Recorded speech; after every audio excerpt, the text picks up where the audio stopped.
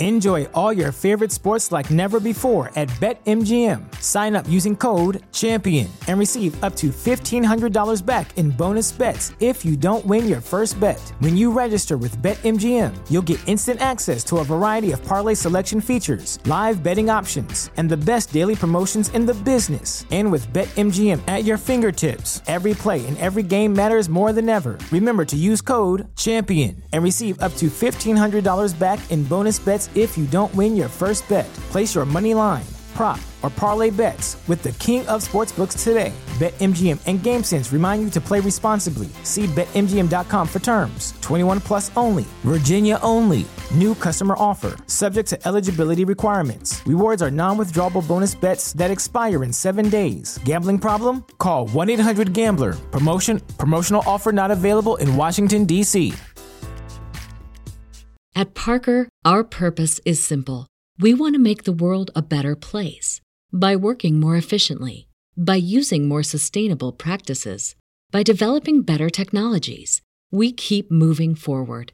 With each new idea, innovation, and partnership, we're one step closer to fulfilling our purpose every single day. To find out more, visit parker.com/purpose. Parker, engineering your success.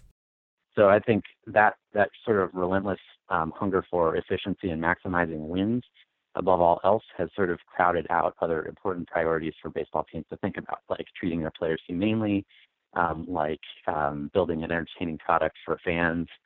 And so that I think is the sort of problematic undercurrent of a lot of the early baseball prospectus stuff.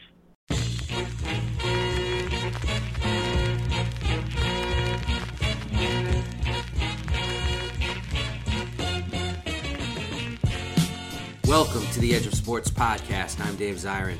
This week we speak to independent journalist Rob Arthur, who has written for 538.com and The Ringer about why there have been so many home runs, not just this season, but over the last decade in Major League Baseball. The theories abound, and Rob Arthur is known as the person who cracked the code. Also, I've got some choice words about Brandon Taubman and the Houston Astros. Got Just Stand Up and Just Sit Your Ass Down awards. I also have a letter that I want to read from a listener and more. But first, let's talk to Rob Arthur.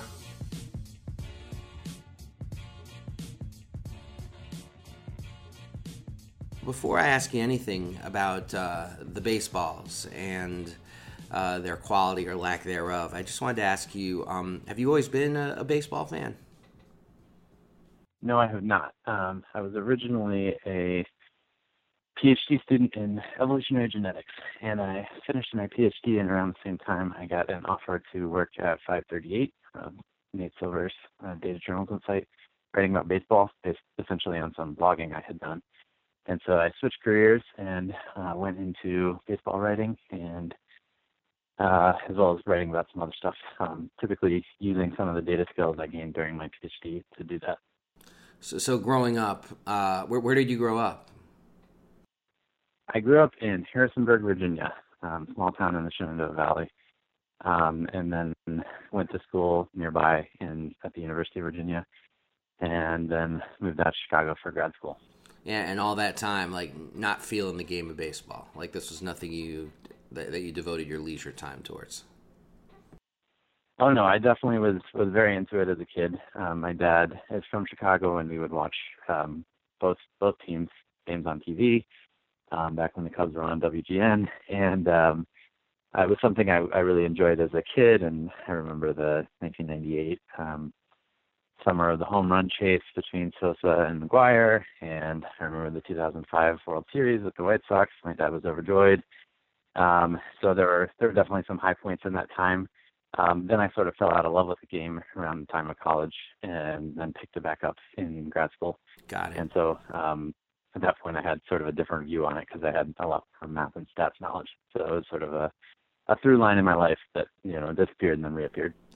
Got it. Are you a fan of today's game? Like a lot of even like longtime baseball writers who are in love with the sport have expressed that they don't actually enjoy it as much as they used to because of the emphasis on home runs and strikeouts and the minimization of putting the ball in play and the way it's kind of like this all or nothing process. Are you a fan of how the game currently operates?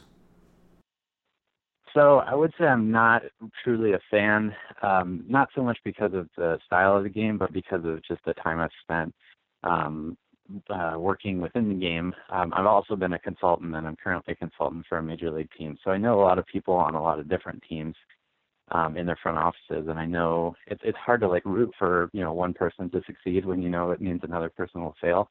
So that's part of it, and then part of it is just sort of knowing more about the business side of the game. And it is a business, right? And it's very cutthroat, and so it makes it hard to get excited about rooting for the laundry, so to speak. So that's what it's more about for me. In terms of the style of the game, I find that the biggest issue for me in enjoying it is just the pace of play, which is another thing that has come up a lot, and I know that Rob Manfred, the commissioner, has been concerned about. It's just the massive amount of time that players spend kind of adjusting their batting gloves or walking around the mound or spitting or kicking the dirt. All these little things kind of add up. It's now several seconds more per pitch than it used to be. And it's something that I can still enjoy it. It's just something I have to have on in the background instead of it being my primary focus. Because I find if I focus exclusively on it, then I'm constantly being irritated by having to wait 4 seconds for the pitch to start when it seems like they were ready to go before that.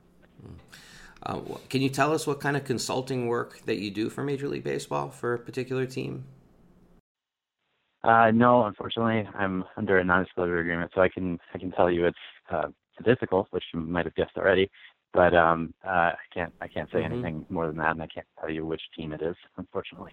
Okay, but it's basically connected to some of your writing, like a statistical analysis. Yeah. Okay, got you. Now, I really wanted to talk to you because of for some advice by Lindsay Adler, The Athletic, to look at your Twitter feed and then reading some of your articles, and it helped me understand a lot of what's happening in today's game because I struggle to understand it. And for a lot of folks, like when I listen to mainstream sports media, they speak of the recent flurry of home runs year after year, the record-setting pace of home runs, as this kind of unsolved mystery. Now, you feel like this mystery is solved. Yep. And can you talk to us about that? Yeah, so home runs really started increasing in the second half after the All-Star break in 2015.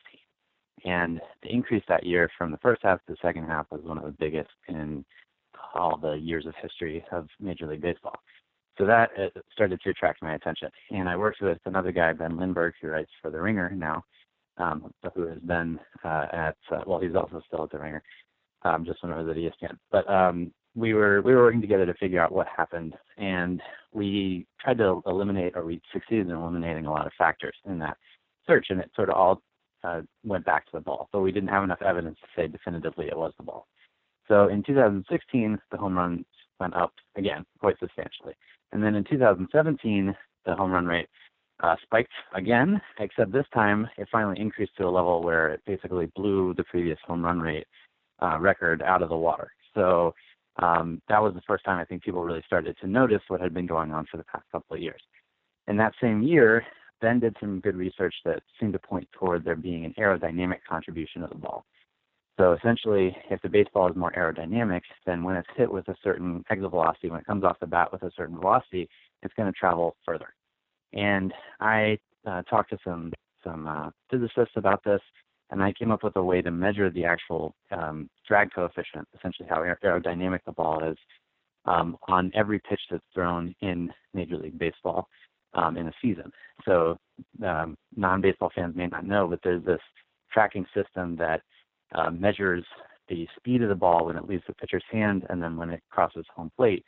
And so you can use that essentially to reverse engineer how much the ball itself is slowing down as it goes through the air. And that's a measure of how aerodynamic it is.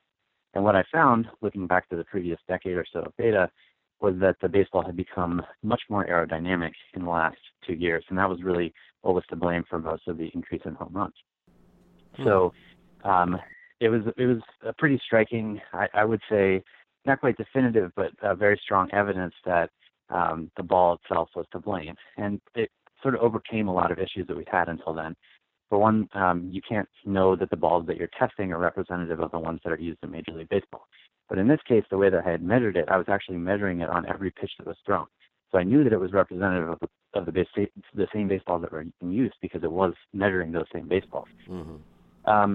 So it was, like I said, I think it was a pretty strong piece of evidence that the baseball was to blame. So the commissioner convened this committee of physicists and scientists and statisticians to essentially study this issue.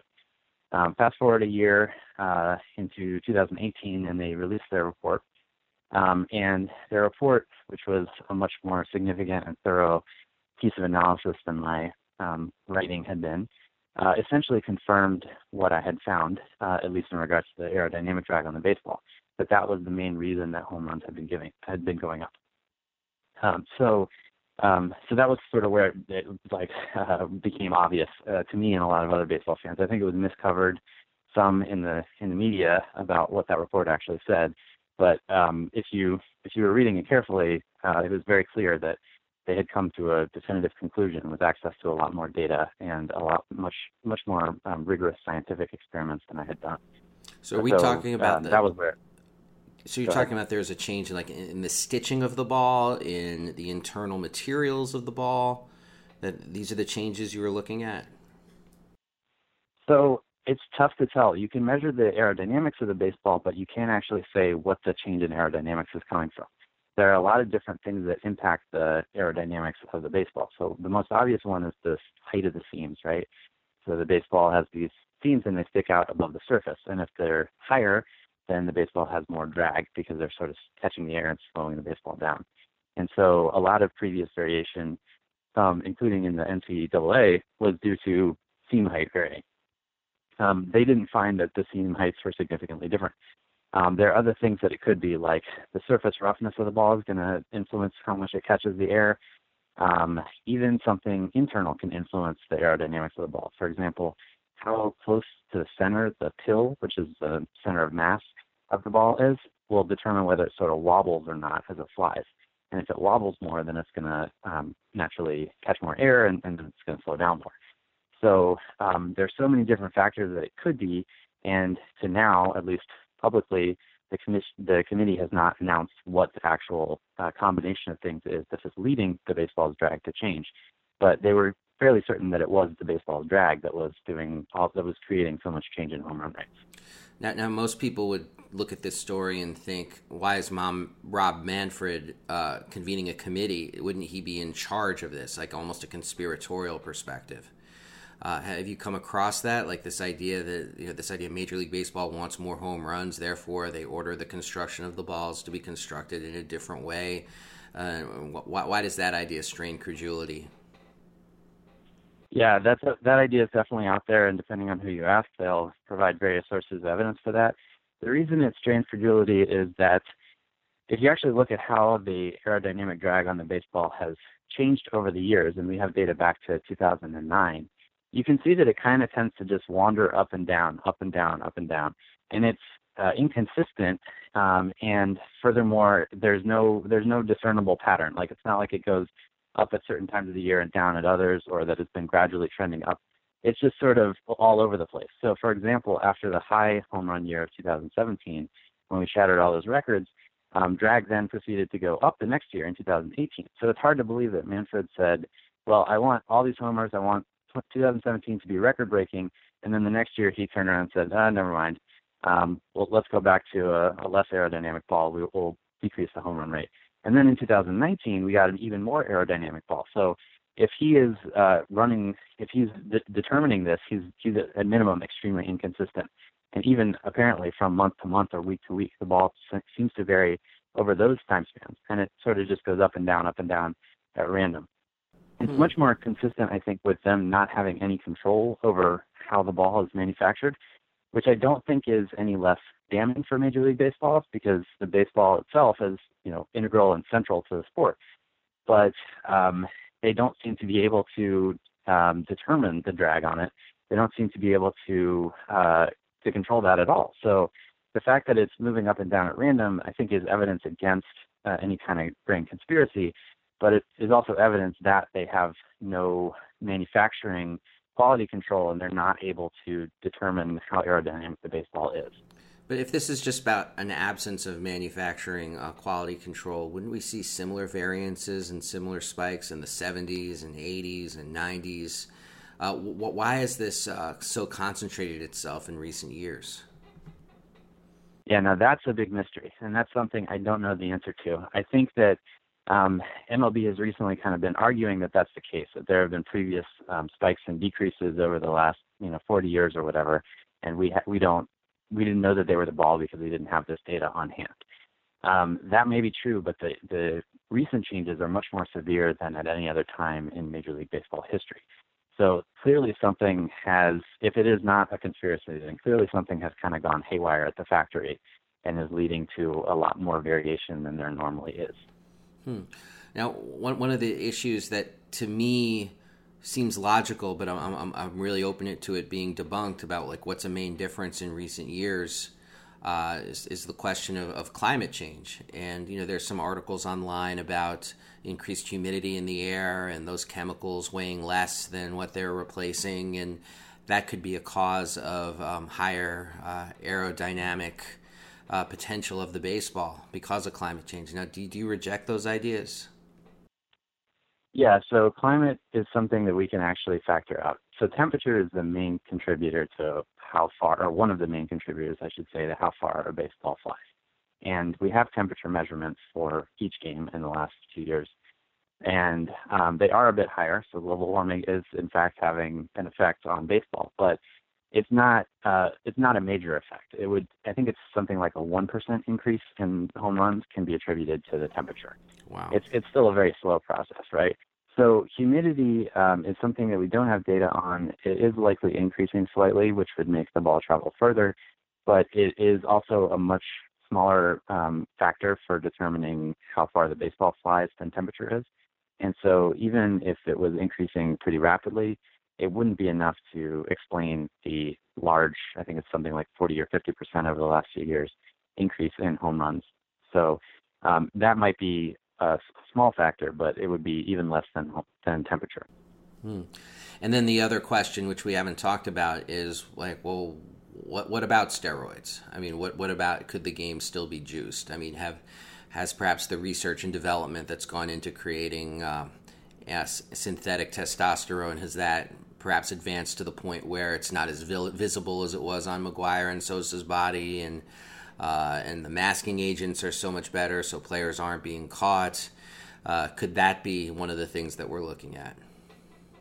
Yeah, so you can never fully rule it out. It's possible that if there are new drugs that nobody knows about, they might be having a different impact than they had before.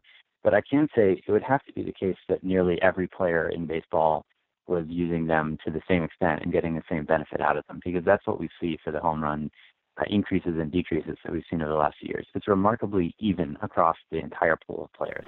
It's not like some guys are seeing their home run total spike to 60 or 70 the way they were during the steroid era. What we're seeing is essentially everyone adds a flat 5 or 10 home runs to their total when the ball changes. So, it's possible. You can never fully say, like, maybe there's some magical drug that's swept through the league and everyone has used it. But it seems to be really counter to the constant nature of the increase and the way that it's been timed perfectly to how the drag has changed. So, essentially, whenever the drag changes, you see these massive changes in the home run rate. But it would be really, like we talked about before with the conspiracies, it would really strain credulity to believe that everyone was, taking a dose at one point, then they all stopped, then they all started again, then they all stopped again, that kind of thing.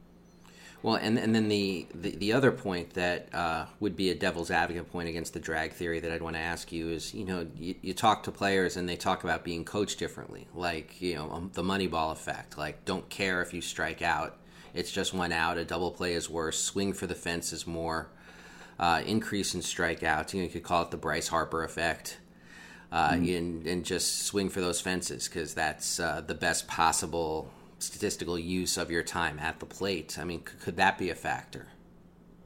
Yeah, I think that is a major factor in the last year. In 2019, the home run records were broken all over again. And I think part of it was that players had sort of caught up to the fact that the ball was more aerodynamic, and so they were sort of swinging upwards more, which is a big element in coaching now. People talk about the launch angle revolution, which essentially means hitting more fly balls because fly balls are a lot more likely to get over the fence. So that is part of it. I think that's a major factor that's driving an increase in home runs. But it took a few years for that to catch on, and we know that because we can actually see the average exit velocity that the ball is coming off the bat with, and then the average angle that it's coming off the bat with, and that didn't really start to move a lot until this year.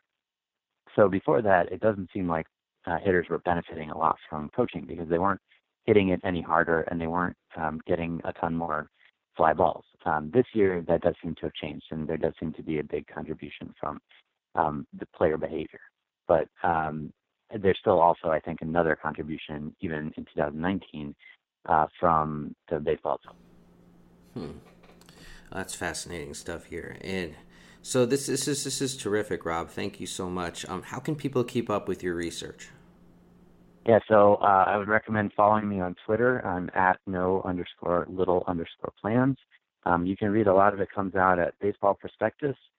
I write occasionally for a few other places like Slate and Vice News and The Intercept. So, yeah, any of those places.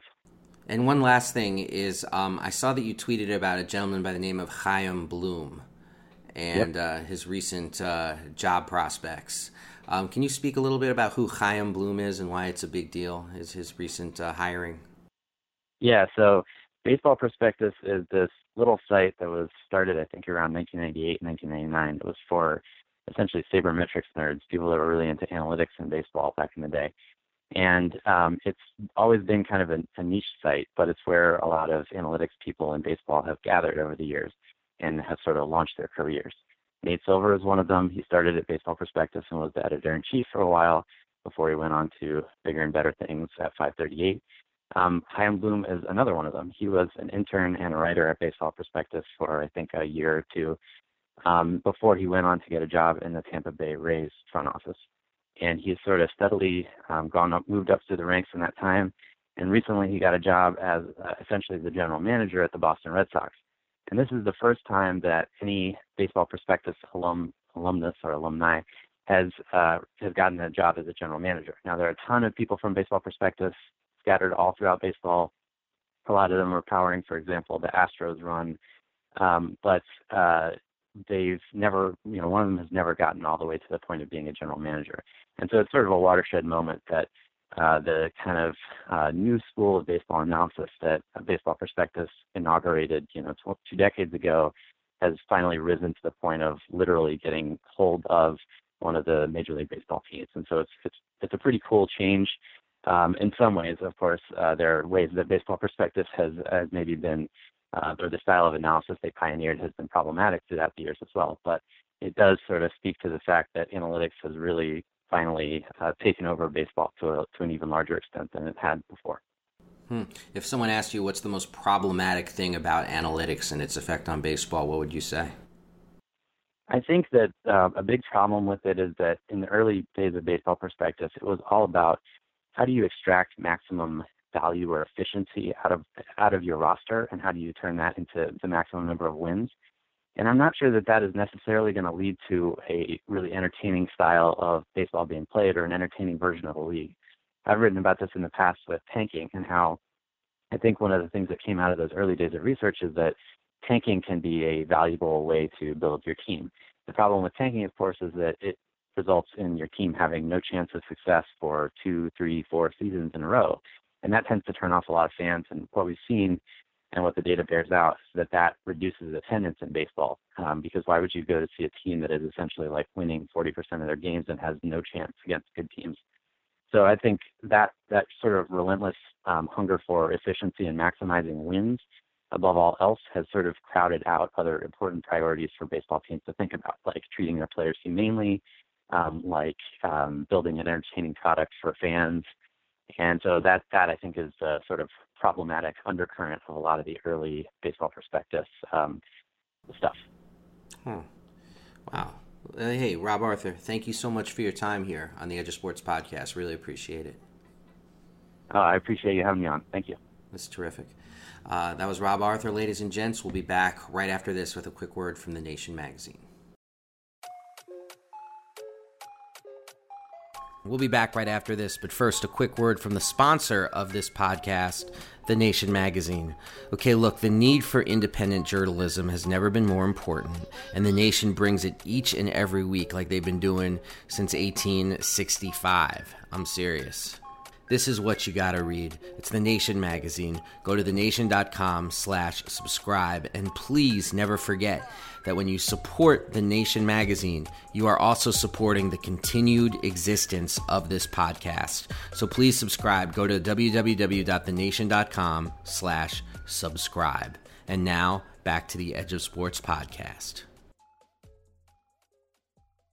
Thank you so much to Rob Arthur. Now I've got some choice words about what's going on with the Houston Astros and what it says about the solidarity that can be shown between ink-stained wretches in the locker room. Okay, look, this past week we learned that being the assistant general manager of a Major League Baseball team comes with more responsibility than being a Supreme Court judge or president of the United States. Houston Astros assistant GM Brandon Taubman, after several days of twisting in the wind, was fired unceremoniously with his team right smack in the middle of the World Series.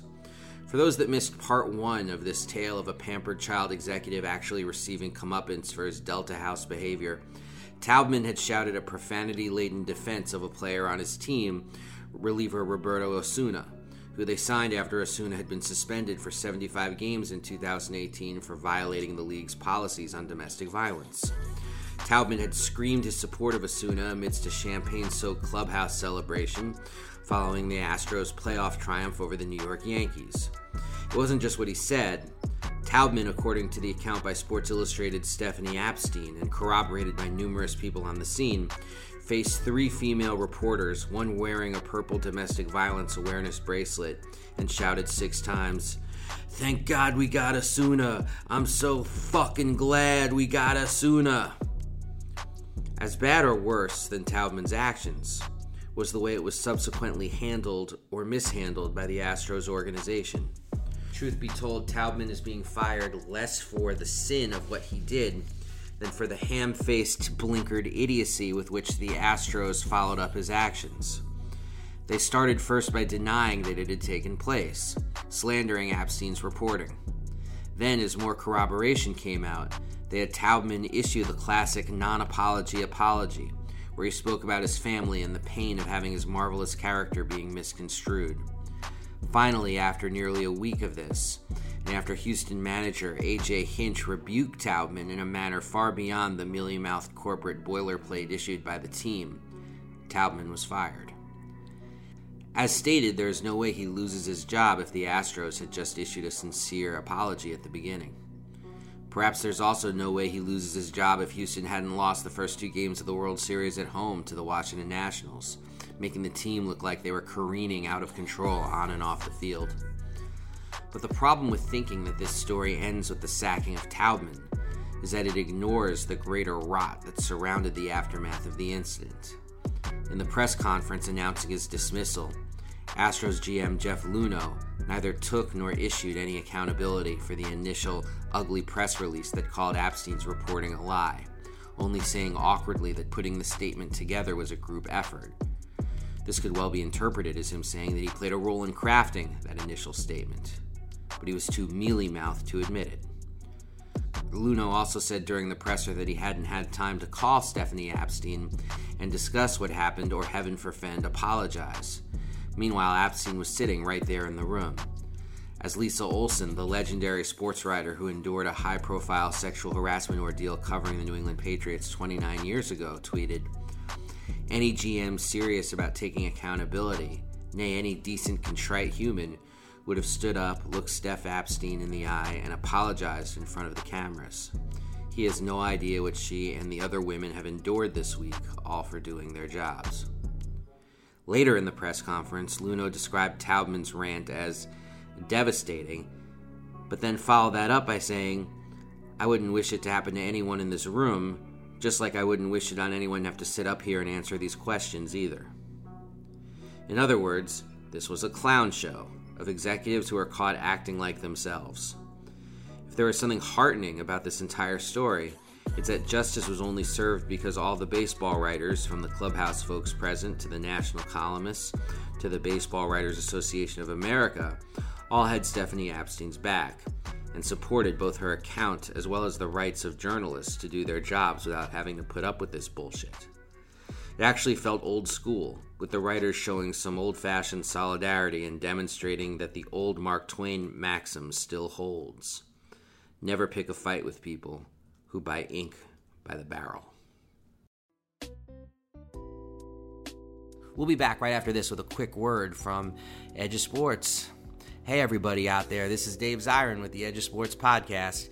People got to know that we put this podcast on with elbow grease and bubble gum on a weekly basis. And we're proud of the work that we do. We love it, but we can't do it without support from you, the listener. So please go to patreon.com/edgeofsportspod and support the podcast. That's patreon.com/edgeofsportspod.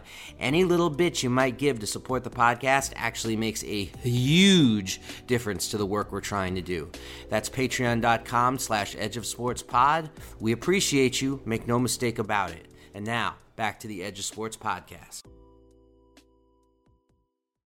And now it's time for the part of the show that we call Just Stand Up and Just Sit Your Ass Down. I got 2 Just Stand Up awards this week. Stand up! The first goes to the activists who, before NBA opening night at the Staples Center between the LA Clippers, my preseason pick to win the NBA championship, and the Los Angeles Lakers, handed out 13,000 t-shirts saying "Stand with Hong Kong," which was in great violation of the dictates of the league that are trying to not have fans express political views in the stands, and also obviously as a direct response to the NBA's tortured kerfuffle with China during the offseason.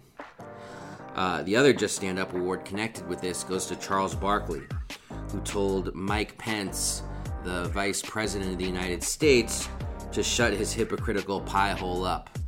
His exact words were, "Shut the hell up." Now, why did Charles Barkley correctly tell Mike Pence to shut the hell up? It's because Mike Pence, who is the winner of this week's Just Sit Your Ass Down award, sit your ass down, made this incredibly sanctimonious speech where he said, "In siding with the Chinese Communist Party and silencing free speech, the NBA is acting like a wholly owned subsidiary of the authoritarian regime." He also said, "Some of the NBA's biggest players and owners who routinely exercise their freedom to criticize this country lose their voices when it comes to the freedom and rights of the people in China." So Mike Pence is a racist hypocrite. What he's doing here is he's blasting NBA players for not using their platform to protest China, when last year he was blasting NFL players for using their platform to protest police violence, if you remember that. Remember when he walked out of the game in Indianapolis because a player dared kneel on the field, and it was all set up for him to wait for the player to kneel and then walk out at the cost of hundreds of thousands of dollars of taxpayer money. Lovely. So Mike Pence is a Christianist white supremacist. His hypocrisies are rooted in his hatreds. And beyond just the hypocrisy of him saying football players can't protest, basketball players should protest, there's also the fact that Mike Pence and Donald Trump have a thing for criticizing majority black sports leagues like the NFL and the NBA. That's really what binds all of this together. This is about payback against the NBA, because it's not like the United States doesn't do business with China. Give me a break.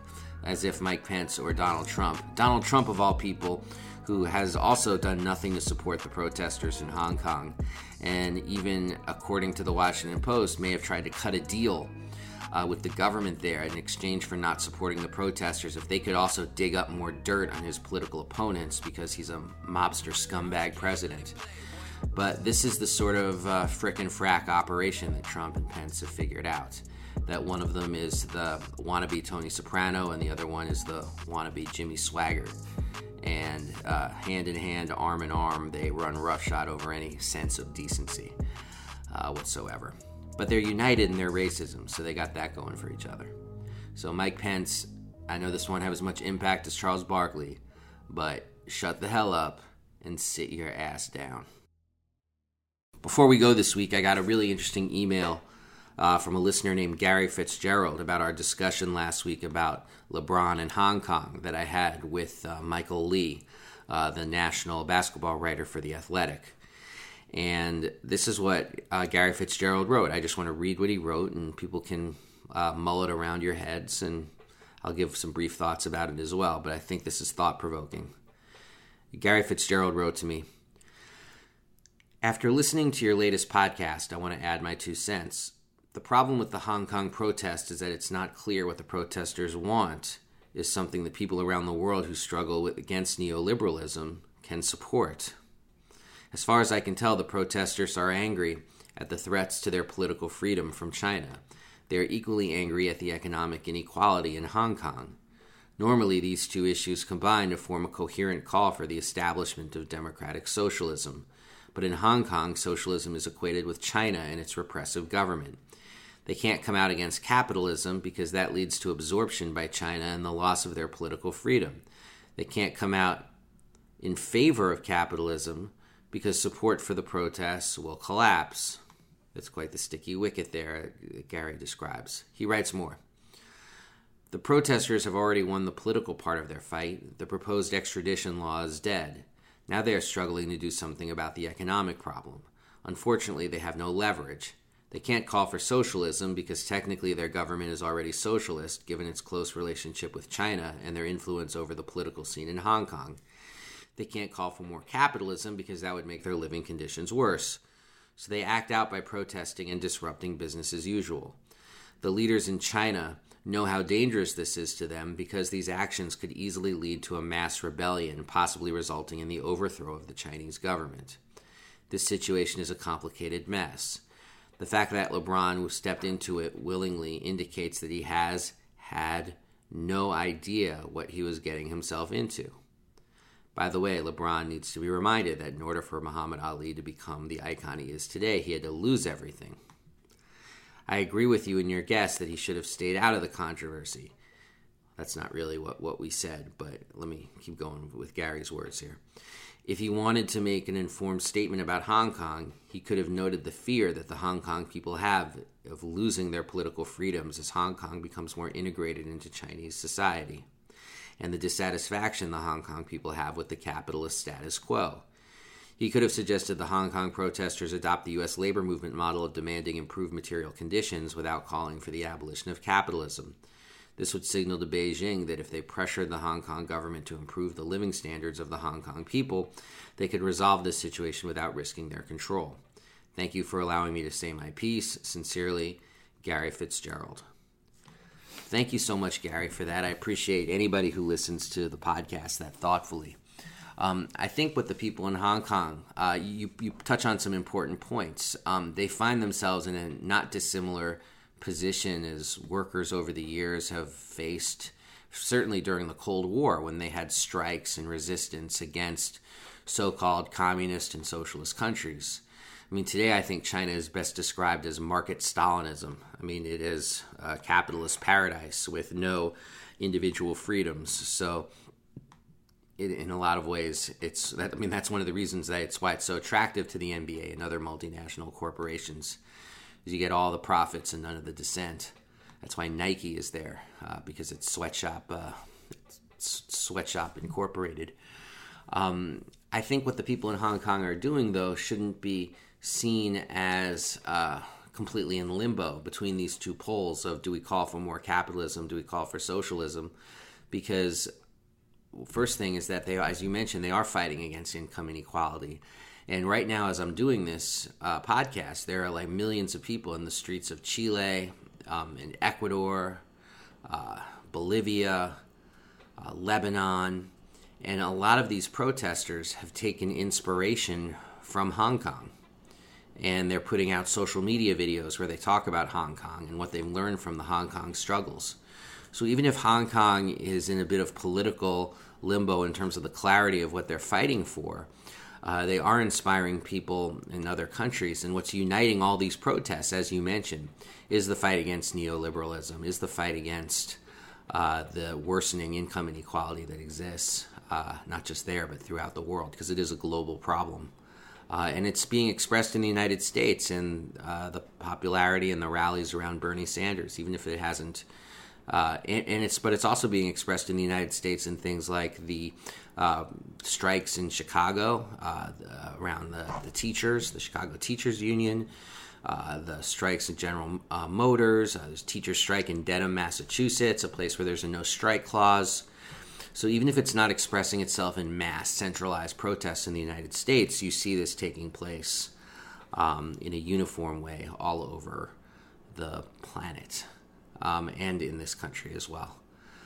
So that's just some quick words about that. And also, to be clear, Michael Lee and I weren't against LeBron saying anything about it. We just said that he had 10 days to come up with something to say, and what he came up with was not great.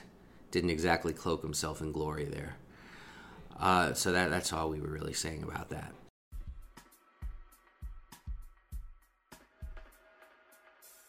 Well, that's all the time we have for this week's show. Thank you so much to Rob Arthur for being on with us. Thank you so much to everybody listening to this rather unusual sports podcast. Thanks to everybody out there who writes in. You can always reach me, Dave Zirin, at edgeofsports@gmail.com or over Twitter at edgeofsports. For everybody out there listening, please stay frosty. We are out of here. Peace.